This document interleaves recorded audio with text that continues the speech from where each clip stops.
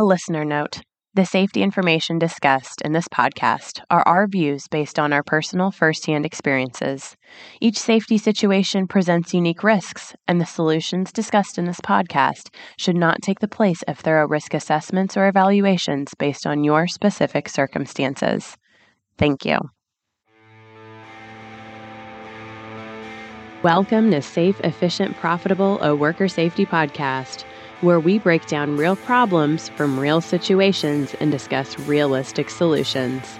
And here's your host, owner of Allen Safety LLC and CHMM, Joe Allen.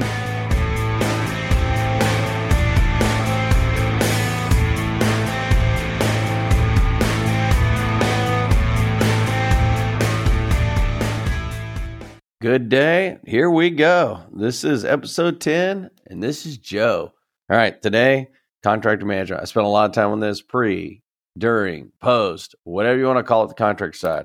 I audit them, I review them, I work with them, I work from the host side, I work from the contractor side. It just gets exciting. I spent a lot of days working on this during the year. We thought we'd give you some different ideas or different things to think about. So here we go. Contractor management. So you got some basic programs. Do we do it internal or do we do it external? That's the first question. Who's going to manage this? Well, I don't want to manage it because if I'm internal and I'm having to manage this, I got files and paperwork and documents and who's trained and who's not and all that. I really don't want to. What I really want to do is I want to push it all back onto an external system or a computer drive system or these companies that do services for these contractors where they can log in and put all their data into it. From a host employer, what I want is I want to have them manage as much as they can so I don't have the labor cost and the organization cost on my side. First control. So now I don't want to manage it. I'll manage them when they're on site. I'll do some pre-qualifications. I will check their status. I will do pre-meetings. I will do investigations while they're on site and document my findings. I will do all that. Absolutely. There's some kind of check system where I say, you're good, you're not, you're good, you're not, all that. You bet. But what I want first is I don't want to manage the files. I don't want to manage the system. I want them to manage it themselves. That's first control. Now, what I want to do now is I want to say, okay, what day you got project coming up? We got project coming on Saturday the 21st. Great.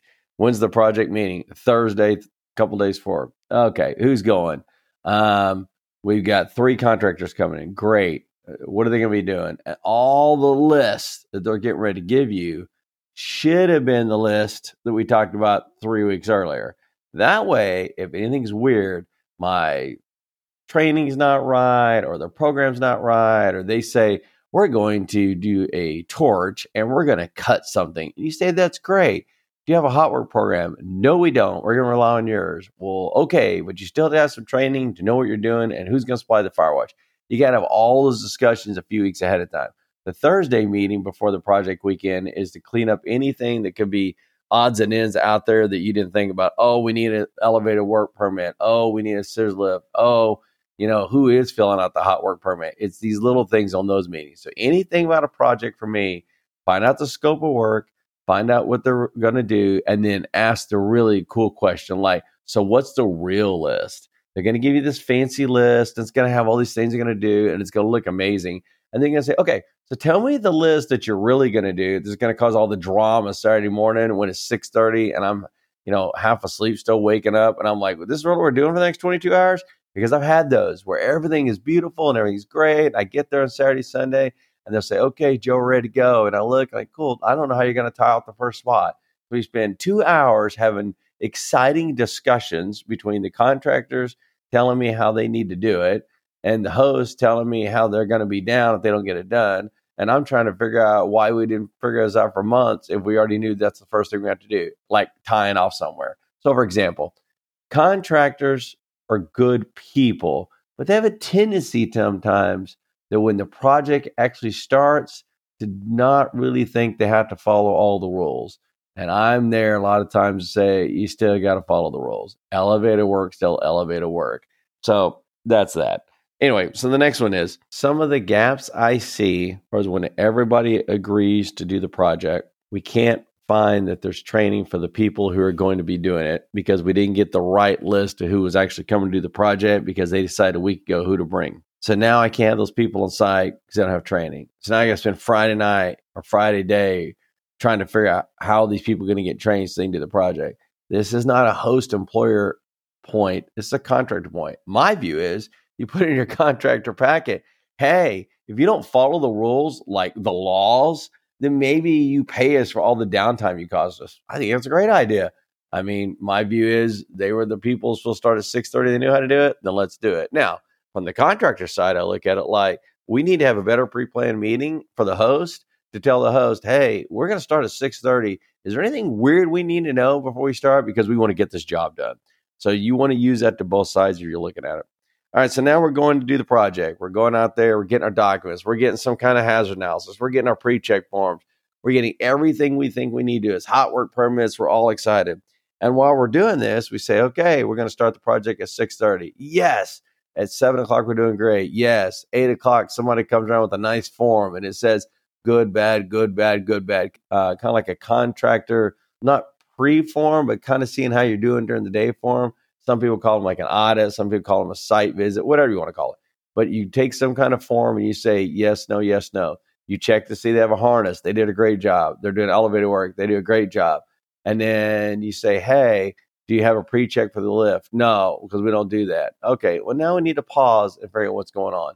At that moment, emotions are going to kick in from everybody about how long is this going to take to find this pre-check form because we're going to be down or the project's getting crazier by the minute.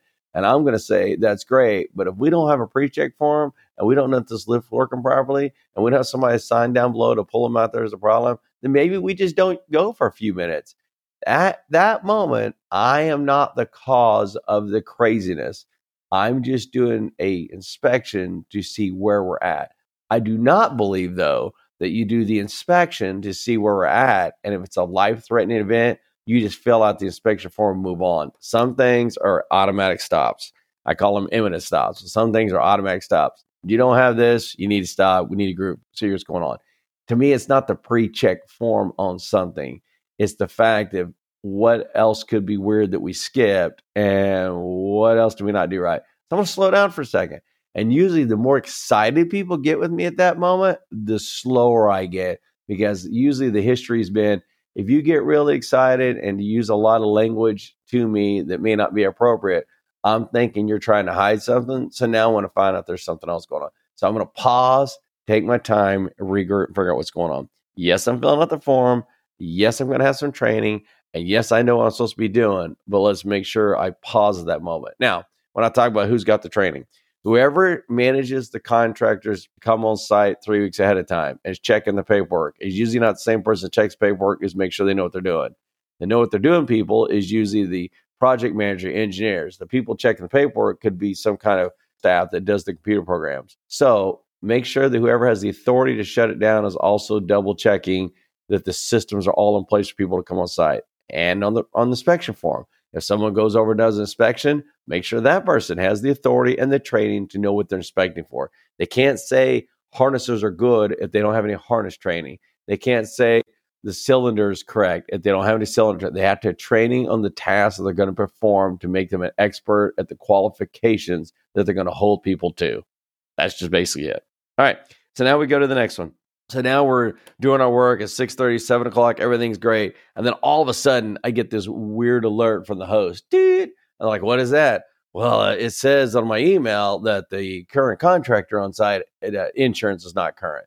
Well, how does that happen? Well, what happens is if you go to some of those online services, the insurance will kick people out and like do like an F grade. Well, that'll send an alert to host employers saying there's a problem. You manage that. You don't skip over it. Most people have insurance. It's not crazy. But at that moment, you need to slow it down a second, figure out what's going on, and make sure everything's right. That contractor should be able to give you some kind of data about, hey, we do have it. You know, it's just computer service doesn't have. Like myself, I can't send the insurance document to one of the hosts. So I have to have my insurance carrier send it to them, and I have no control what day they send or not. So I try to not have it done on a Friday because it's usually going to take 4 or 5 days after when I actually want it. So I have to plan ahead a little bit. But they won't cut me a new one until my old one's expired, which means that my old one expires, I get a new insurance form. So now they're going to finally mail it. They're going to mail it to that company, and that company is now going to be in some kind of computer system. That's got a time. I could have a 2 to 3 week time delay from the day that my stuff expires to the day that I need it for that project. So don't get caught up in all that craziness. Just understand those are real-time issues and just have the insurance on file. So if events do occur of your contract, you produce it. If it's the host gets the notice, then the host should expect the contractor to have a file. All right, so another thing you will look at is insurance overall. If you've got somebody doing this project, it's 9 o'clock and 10 o'clock, and everything is going great, and they say, oh, I need to now do this part of the process. Maybe I need to cut into a wall, or maybe I do a task that wasn't on the original agreement of what they were going to do. Your insurance could change while you're standing there. They may have $1 million to do the job they bid for, but they also do other stuff, like we do hazmat and confined space, and we do some audits, and we do some training, and we do a podcast. We have different jobs that we do. But if I only bid you for one job and I'm on site and you say, hey, can you do this other job while you're here? And I say, absolutely. It could affect the insurance that you need from me because the risk could change. For example, I had a location out west that had a project to work at a location, and it could cause catastrophic damage. So they had $50 million for the insurance. I didn't think they needed that. So someone called me and said, will you check on it? I checked on it. They needed $1 million. Why did they need $1 million? They're pouring concrete in the driveway down the road, nowhere close to where the craziness was going to be. But the way they coded their insurance said they were going to be on property, and what they were doing could be catastrophic, said to have $50 million. Well, you could have the same thing happen. You could have an electrician be doing a project, and they're wiring a couple of outlets, and all of a sudden they say, hey, we need to go in and do some 480 work in MCC room. Their insurance can completely change at that moment. Training can completely change. Scope of work completely change.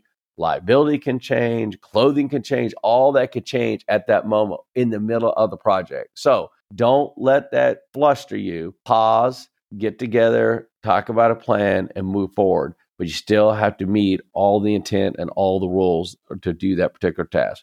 Nobody gets hurt just because we found out we have to do something else. We stop, we get control, we think it through, we move forward. All right, so that's how we go for that. Now, the last things here is about cost. There's all different kinds of costs that this is going to cost $2, this is going to cost $4, this is going to cost $10. And a lot of people ask for bids. I get asked every week for every job I do, can I send a bid? Now, there's ways this works. If I send a bid to a client or potential client and they get someone else that sends a bid, that doesn't mean it's even. It could be that someone else already knows the amount, or they've cut a corner, or it means they don't have the right kind of safety program. So all I'm saying is when you get the bids, 1, 2, 3 bids, and you read them, I spend a lot of time from our company sending a long list of things you get for this dollar amount. Make your contractors do that so that when you're comparing bid prices, you're comparing 1-to-1. The other thing you want to do is look at how they manage their risk. If the person who's managing all of the programs for the contractor is some office in some state, multiple states away, and has never came on your property, then you should be saying to yourself, I wonder how many people are working here today actually have ever read the program that supposedly I'm reading that their company says they have. Because it's pretty wild when I'm on property and I'm like, this looks weird. Why don't you have a meter for confined space? Why don't you have a fireworks for hot work? Why don't you have any kind of harnesses with you if you're doing elevated work at all with you? And they say, well, we're following your rules. We have procedures. We have training for that. It's pretty interesting when you call the office and ask the person whose name was on all the documents, hey, can you send me their training? It's like crickets. Like nothing happens. Just quiet, relax, no response, no emails, no nothing for a while. And then you give yourself about an hour and you call back and you say, hey, have you found any training or found any program or found any of these people? And magically, in about an hour, you get an email that shows these people have a current program and training. At that moment, you need to say to yourself, do I think this is real? I'm not saying it is written. You got to ask yourself that. If you believe that it's off, there's no meter for confined space, and they couldn't find confined space training when they asked you, and it takes an hour to send you a document for confined space, take a couple of minutes, read what's going on, and ask some questions. And if you don't feel comfortable they know what's going on, don't let them keep doing it. Because the whole point of being a host is to make sure nobody gets hurt and they know what they're doing.